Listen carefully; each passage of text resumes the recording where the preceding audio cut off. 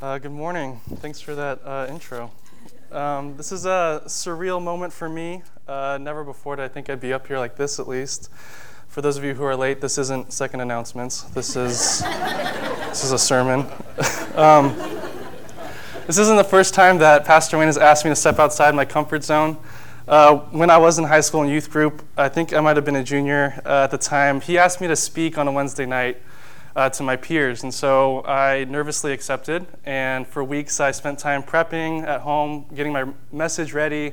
I thought I had a great interactive gospel-based message. He told me to prepare for about 30 minutes, and so I did my best, and that night came and I was a little bit nervous, but I spoke and I shared and went through everything I had, and then I looked up at the clock, and I nervously then looked at Wayne and tried my best to communicate through my eyes with panic that this is all I had, because what I didn't realize is that it only took about 7 or 8 minutes to get through everything.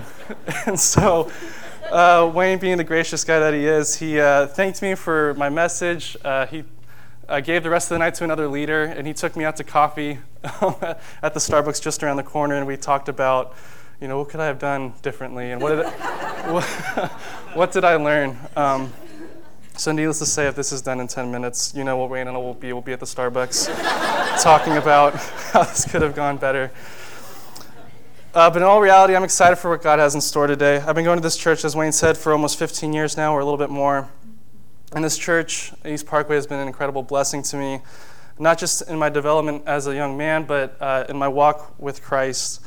I thank God for this congregation, this community of believers, because all of you have been fundamental in my walk with Christ, in my pursuit of righteousness, and molding what I want in life as I look forward to the future.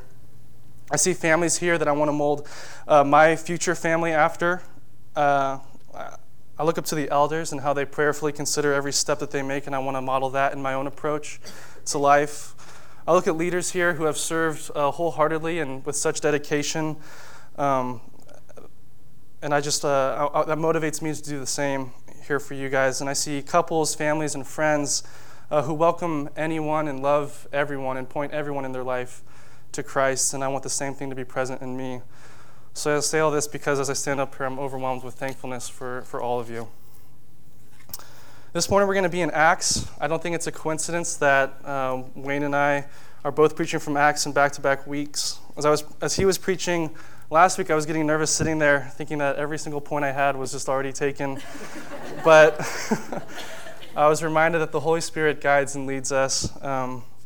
And so today we're going to be in Acts 2, verse 37 through 47. And I'm trusting that God will speak through me, and that we will all hear the words that we need to hear. Let me pray. God, thank you.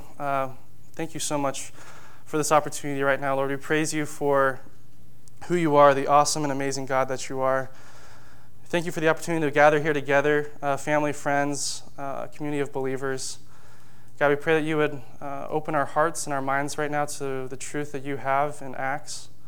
God, I pray that we would lessen ourselves, Lord, so that we could be poured into by you. God, we love you, and we want to dedicate everything we have to you. And so I pray that your truth would be heard this morning. Give me the words to say and the boldness in which to say it. We just pray this in your Son's name. Amen. Today I want to speak on the commitment that we have as disciples, as Christians, to his kingdom and what that exactly looks like. I want to talk about the church today, specifically our church, East Parkway, and the church of Acts. When Wayne brought this mission to ministry plan to me at the beginning of the year, I immediately gravitated towards this idea of purpose for our church and the 3 priorities that he had: upward, outward, and inward. It was as if a light went on, and suddenly our church direction was not only making sense, but it stirred within me a passion and desire to carry out that purpose.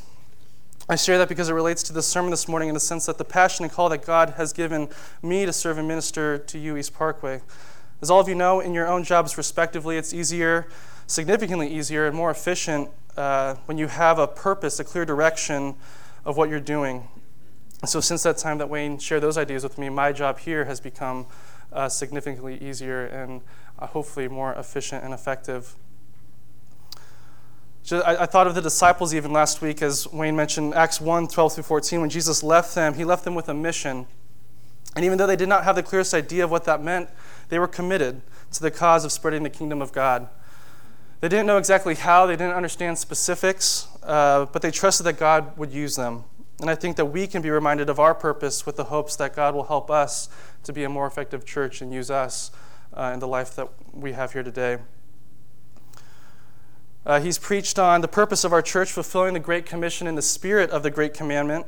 He's preached it several times, and it's been helpful to have some direction laid out in front of us. And I want this morning to talk more in detail about that direction for our church that comes from Acts. These characteristics of the church are modeled for us in Acts chapter 2. So read with me in 37.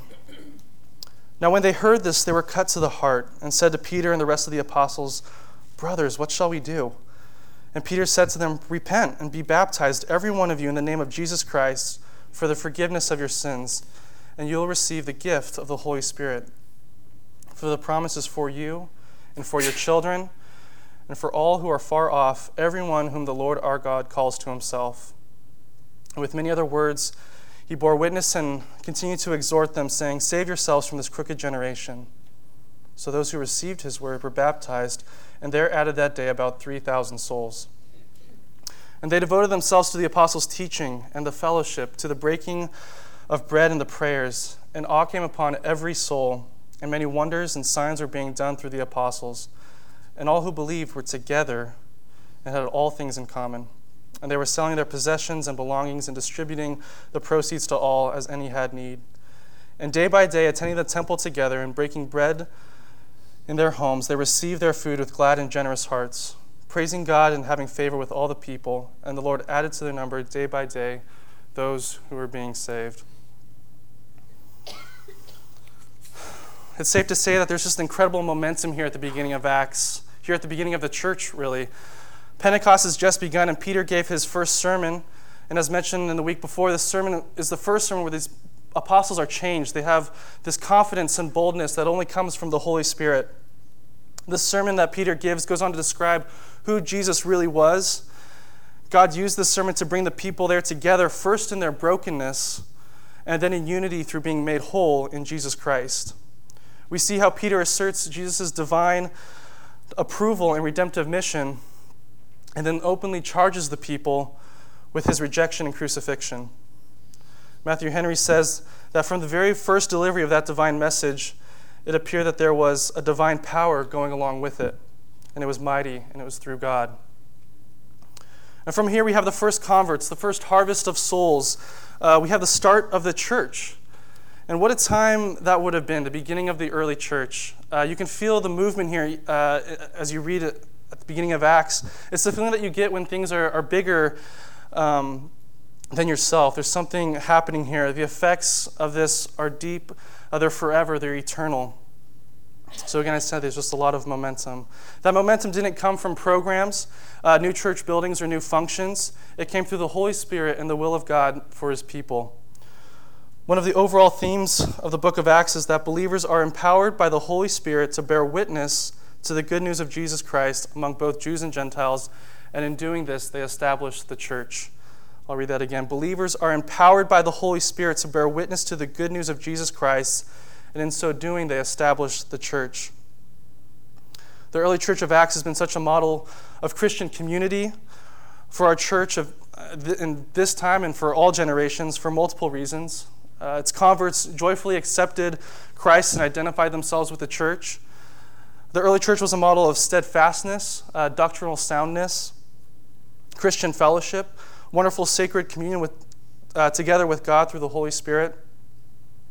So I believe that this passage doesn't just describe what the early church was, but it also serves as a call to action, an example to be followed today. There is so much here in the beginning of this book, but today I want to focus on three things.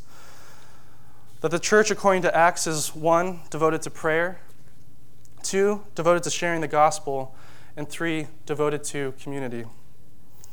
I think we'll see that these 3 points are key contributors to what made the Church of Acts the most incredible movement of all time, one that is still happening today. These 3 points relate definitely to some of what Pastor Wayne preached last week, and I only want to add on to that truth. I want to talk about what follows, and I think that's devotion. Devotion is defined as the use of everything you have for a particular purpose. Well, I think God is calling us to use everything that we have to be devoted to Him through His church. So number one, devoted to prayer. We just got done listening to a 5-week series on prayer, and I think this is foundational to any Christian's life, even the life of a church, especially one seeking to grow. Prayer is incredibly relevant for a church coming from hard times, coming from a place where they don't know the future, know what to expect, but have been given the command of spreading the gospel. And are we not here today in a similar place? Have we, not just individually, but as a church, come from some unexpected hard times, experiences that have affected us all deeply? And are we not looking ahead to the future with some measure of uncertainty? I think the disciples found themselves in a similar situation. Just to recap a bit, here at the beginning of Acts, Jesus had ascended into heaven, and right before doing so, he tells the disciples to wait in Jerusalem for the promise of the Spirit, a promise of the Father in Acts 1, 4-5. And then we find in verse 14 that they were together in one accord praying. And this just paints a beautiful and humble and even an eager picture to me. I'm a visual person, so I have to try to put myself in that situation. And the ESV Study Bible helped me when it said that Jesus had told them to wait for the promise of the Father. And waiting on God and prayer are closely related in the Old Testament. Therefore, it is likely that they were praying constantly that the promised Spirit would descend. We had a conversation about this passage in one of our college life group nights. And someone brought up what it would look like to pray like this, to be one of the disciples in this situation where you don't exactly know what you're praying for. The disciples didn't know what the Holy Spirit was, what it was going to be in their lives, in the life of the church, in the spreading of the gospel. They didn't know. To put it in perspective, we've never been in a time without the Holy Spirit. And so it just was a unique time for the disciples. But they were devoted, and they were united in the sense that they were all seeking God's direction and awaiting His next move.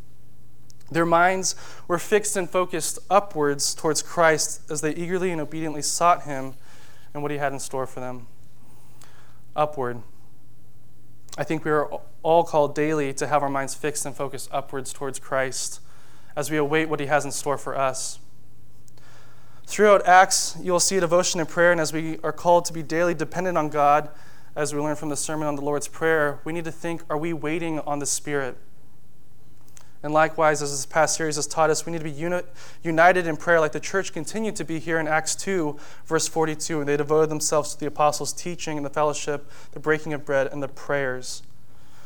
After seeing God answer their prayers in chapter 1, they saw literally through the Holy Spirit, the outpouring of the Holy Spirit. They now devote themselves to prayer, to that holy communion with God. I think that's just incredible. Are we praying in accordance to God's will, all of us united in our prayers, in the sense that we are all trying to align with His purpose for us, even as a church? We don't know what the future holds for us or for this church even, but we are with one accord, waiting on Him and praying for His will to be done? Not only do we see a devotion in prayer, but that prayer is often answered in unimaginable ways. Oftentimes you'll read thousands of souls being added to the church. This devotion to prayer unified them not only in the sense that they were physically in the same location, but it unified their hearts with God. It gave them a purpose and a direction to their prayers. It created persistence within them, a persistence of faith. And it integrated their desires with their mission from Christ. That last one's my favorite. It integrated their desires with the mission from Christ. Prayer is something that we need here today to unify us to God's mission, the mission of this church. So the church, according to Acts, was devoted to prayer. The next point from this passage is that the church in Acts is devoted to sharing the gospel. It seems like every time something happened, be it a healing, an argument between the priests and the disciples, a conflict within the church, or at the death of one of Christ's followers, the church grew. Every moment was an opportunity to spread the saving gospel of Jesus Christ. I was talking with Gary Gubitz recently, and he reminded me of Christ's words at the beginning of Acts when he says in verse 8 of chapter 1 that we will be His witnesses. And this happens because Jesus said it would be so. If we were His disciples, truly His disciples, then whether taking out the trash or actually evangelizing to someone, God will use us and he will speak through us. The Greek word here for witness is where we get the word martyr. So witness is not just one who proclaims what he or she believes, but is one who lives what he or she believes. A witness is one who believes it so strongly that if it comes down to it, they'll die for what they believe. We will be his witnesses. Just like I mentioned at the beginning of the sermon, having a direction, a mission, and even a role helps one to go forth with purpose and better intentionality. Even just a reminder of one's role can reinvigorate or motivate one to make the next step in the right direction. This reminded me of an example from my days on the soccer field. Some of you guys have played the sport or have watched your kids play it. But when you're really young, when the kids are playing soccer, we used to refer to it as jungle ball. And just because there's no positions really, you have just a bunch of kids from both teams, wherever the ball is, that's where they are, up and down the field. It's just a mess. It's cute, but it's a mess. And as you grow older and start to understand the game, you understand there's positions and there's roles that you have to play. And so as I was growing in the game and learning soccer, I learned that I was defense, but old habits are hard to break, and so there'd be times when I just would go forward and want to chase that ball and score a goal, and I would hear my coach yell, "Hey, Andre, you're on defense." And that was all I needed. I would take the next step back to where I was supposed to be, back to the halfway line, which is where I was supposed to stay and wait for the ball. But it was just that. He didn't need to tell me anything more. He just reminded me of, hey, you're on defense. My point is in that the direction that the statement that the coach makes provides to the player, just a simple, hey, you're on defense, was everything I needed to hear to get back to where I was supposed to be. It realigned me. And I think this is what happens at the beginning of Acts. You will be my witnesses. The disciples were going through a lot in this moment. After Jesus ascended them, left them, he gives them a mission. I'm sure they're mentally just kind of swirling with, what do we do now? And Jesus says, you will be my witnesses. He reminds them of their purpose. Our mentality here today, if not already on this track, should then be adjusted. This reminder, this direction, helps us to be intentional with the fact that whether through words or actions, we will be sharing the truth of Christ because we are his witnesses. Maybe this statement that Jesus makes to his disciples at the time and to us today will help us to remember what we are supposed to be doing and how we are supposed to be living our lives, devoted to him and to the gospel. And now in Acts 2, verse 37, Peter has just given this sermon discussing the people's wrongdoings, and after proving that who Jesus really was, a fulfillment of prophecy, Peter told them with boldness that they crucified the Savior. And then this happens in verse 37. Now when they heard this, they were cut to the heart. And Peter said to Peter and the rest of the apostles, brothers, what shall we do? And Peter said to them, repent and be baptized, every one of you, in the name of Jesus Christ, for the forgiveness of your sins, and you will receive the gift of the Holy Spirit.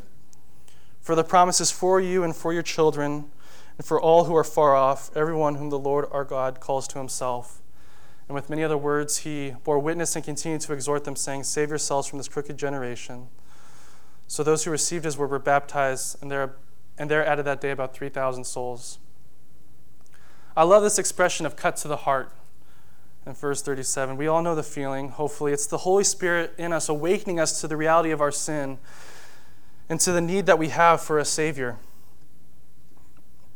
I read this and it resonated well with me for this. When we find ourselves in danger of being lost forever, there is hope of being made forever, and not till then.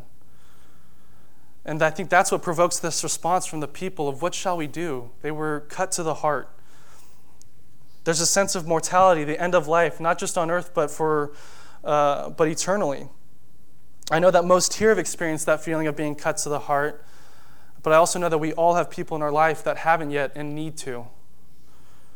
We've been talking again in the college life group, and we're talking so much because we're going through Acts in our college life group, about our responsibility to the gospel as Christians. Too often we're too comfortable not talking, or we're too content, too shy, too modest with our desire to share the gospel. In that conversation at college group, we came to the conclusion that it was rarely on our mind to share. And if that, it was only a passing thought, but if we were being completely honest, it wasn't on our mind at all. At most, just an afterthought. And we wanted to change that.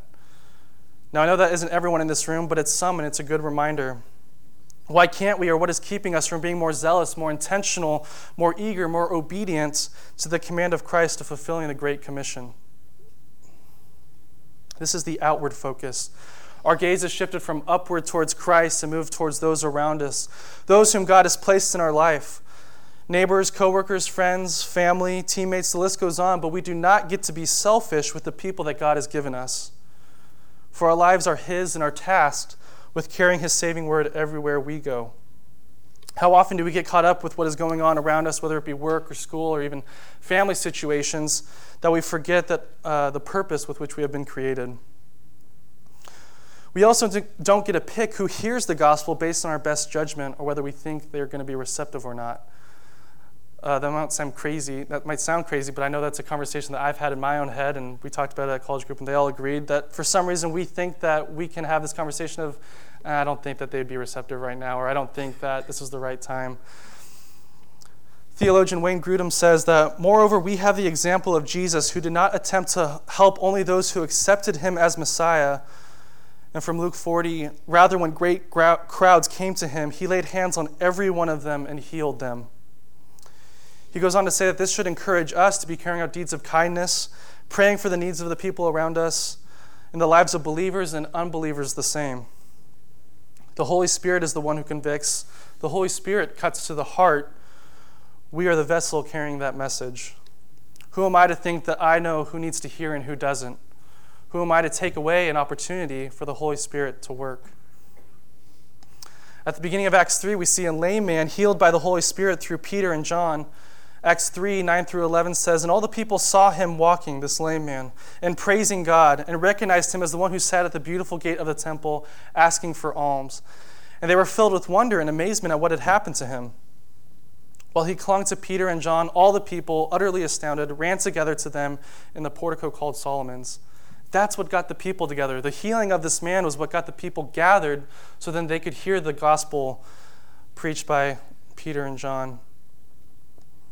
Later in chapter 4, Peter and John are taken away, but in verse 4 we read, but many of those who heard the word believed, and the number of the men came to about 5,000. These disciples, these followers of Christ, as we claim to be today, were committed to the gospel. They were witnesses. And as Paul encourages us in Romans, we too should not be ashamed of the gospel, for we are to live by that faith that we believe. Are we thinking about being intentional with every opportunity we have in our lives? Do we need a realignment in our lives to remember the position that we are in as witnesses? Are we thinking about being outward with the gospel, reaching those around us, initiating those conversations that can lead to the cutting of the heart by the Holy Spirit? Are we devoted to sharing the gospel? So we have a devotion to prayer and a devotion to sharing the gospel, and now we have our third point, which is devotion to community. You could also say we have our upward, our outward, and now our inward. Acts 2, 42 through 47 says they devoted themselves to the apostles' teaching and the fellowship, the breaking of bread, and the prayers. And awe came upon every soul, and many wonders and signs were being done through the apostles, and all who believed were together and had all things in common. And they were selling their possessions and belongings and distributing the proceeds to all, as any had need. And day by day, attending the temple together, breaking bread in their homes, they received their food with glad and generous hearts, praising God and having favor with all the people. And the Lord added to their number day by day those who were being saved. Now, what this passage isn't saying is anything related to communism. The giving here is voluntary. They still had their personal effects as to what God had given them. The abolition of private property is not commanded or implied here. However, there is a genuine, you laugh, but people think that talks about communism. However, there is a genuine generosity in sharing that is seen as commendable. But what is very apparent, and what I think is most important here, is their desire to spend more time in worship together with God. Verse 40 said, day by day attending the temple together. Worship, not just being a time of musical praise to God, but worship being the activity of glorifying God in His presence with voice and with our hearts. The believers at this time wanted to spend as much time together as possible, united in Christ, because it was good for their souls. After the service today, there's going to be a directional meeting downstairs, and we're going to hear from Pastor Wayne about steps we are taking to have a better community. The desire from the leadership of this church is to be like the believers in Acts, where we have a community where people want to spend as much time together as possible because it's good for our souls. Verse 42 of Acts 2 says that they devoted themselves to the apostles' teaching and the fellowship. The fellowship, the Greek word here is koinonia, which means participation or sharing. But the implication here, that was beyond English, is this coming together, this interrelatedness, literally becoming a part of each other, a strong bond and tie, a communion, a commonness, and fellowship. That's what fellowship meant. In regards to fellowship, we today as Christians are the same as the Christians back then in that we share the same guide for life, the same love for God, the same desire to worship Him, the same struggles, the same victories, and we share the same joy of community. The early church was devoted to participating, we get that from fellowship, participating in the gospel, participating in each other's lives and sharing life with each other, sharing burdens, sharing joys and sorrows, sharing needs and provisions. This brought about a certain community that defined who they were, even to the people around them, that encouraged those who were within the community to strengthen their faith. From Colossians 1, even Paul states that his desire is to see the people who are being saved mature in Christ. Again, another way of putting this is that this is the inward aspect of the church, strengthening its believers. Again, Wayne Grudem states that according to Scripture, the church has an obligation to nurture those who are already believers and build them up to maturity in faith. Matthew Henry says that the church was their rendezvous for joint fellowship with God and is here today the best fellowship that we can have with one another. There's a sense of community here and togetherness and unity in Christ. I love the sense of community here in Acts because it doesn't mention the buildings or the programs or the latest and greatest. Today, a church can spend thousands of dollars and hundreds of hours in researching, advertising, studying the psychology, the sociology, the demographics, taking polls, census, to create the latest and best program. I'm not saying that's wrong, but I also just love the simplicity in Acts here and the community that the church has, because it describes that they didn't have any of that available to them. They had the Holy Spirit and they had the community of believers around them. And do we not have the same here today? Talks about the people. This community was made up of people. I was reminded of Jesus using all those metaphors for the church that are living. Like in John, branches on a vine, an olive tree from Romans, a field of crops from Corinthians, a harvest from Matthew and John. And while those metaphors don't just point to one thing, but are used to remind us of various characteristics of the church, I think it's completely relevant to draw the conclusion that all those metaphors describe a body that is living, growing, goes through a pruning of sorts, seasons, comes out better and stronger. And are we that living community? Are we a place that maybe has gone through some seasons, some pruning, but we still have growing to go? Are we a place that breathes life into people, into our souls? Is our community here one where people are being nurtured, developed, and matured in their faith? Are we a church that God wants us to be? Are we really devoted to community? Well, like I said at the beginning, I know that who I am today is because of this community. And maybe just like a coach to his players, God is not only calling out for us to be his witnesses, but he's also saying, hey, you're a community. And maybe that'll help us to take the next step in the right direction, to maybe realign our mentality to make sure that we are supposed to be making sure we are supposed to be where we are. I look forward to where God is directing this church, and I think that he has prepared us well to continue to move in the right direction. So in closing, in Acts 2, we see that the church is 1, devoted to prayer, 2, devoted to sharing the gospel, and 3, devoted to community. It was encouraging to see that even Wayne Grudem defines the purpose of the church in this fashion. It's always good when you align with a theologian. He says that we can understand the purpose of the church in terms of 1, ministry to God, 2, ministry to the world, and 3, ministry to believers. And all this only comes if we identify ourselves with Christ and in Christ alone, not just in the church, but individually as well. He goes on to say that Jesus Christ builds the church by calling his people to himself. I care about where our church is going and what we're doing. I love this focus of upward, outward, or inward, and even the purpose of fulfilling the Great Commission in the spirit of the Great Commandment, because it's what the church was according to Acts. And if we embrace these things, if we devote ourselves to these things, then I trust that God will really work through us just as he did in the church of Acts, in his perfect way and through the Holy Spirit. This church, East Parkway, means the world to me, and I want to see this community grow stronger, better, fuller, more whole in every way, and more devoted. I'll read it one last time. And they devoted themselves to the apostles' teaching and the fellowship, the breaking of bread and the prayers. And awe came upon every soul, and many wonders and signs were being done through the apostles. And all who believed were together and had all things in common. And they were selling their possessions and belongings and distributing the proceeds to all as any had need. And day by day, attending the temple together and breaking bread in their homes, they received their food with glad and generous hearts, praising God and having favor with all the people. And the Lord added to their number day by day those who were being saved. So I ask you, are we a church that is devoted to prayer? Are we a church devoted to sharing the gospel? Are we a church devoted to community? Are you devoted to prayer?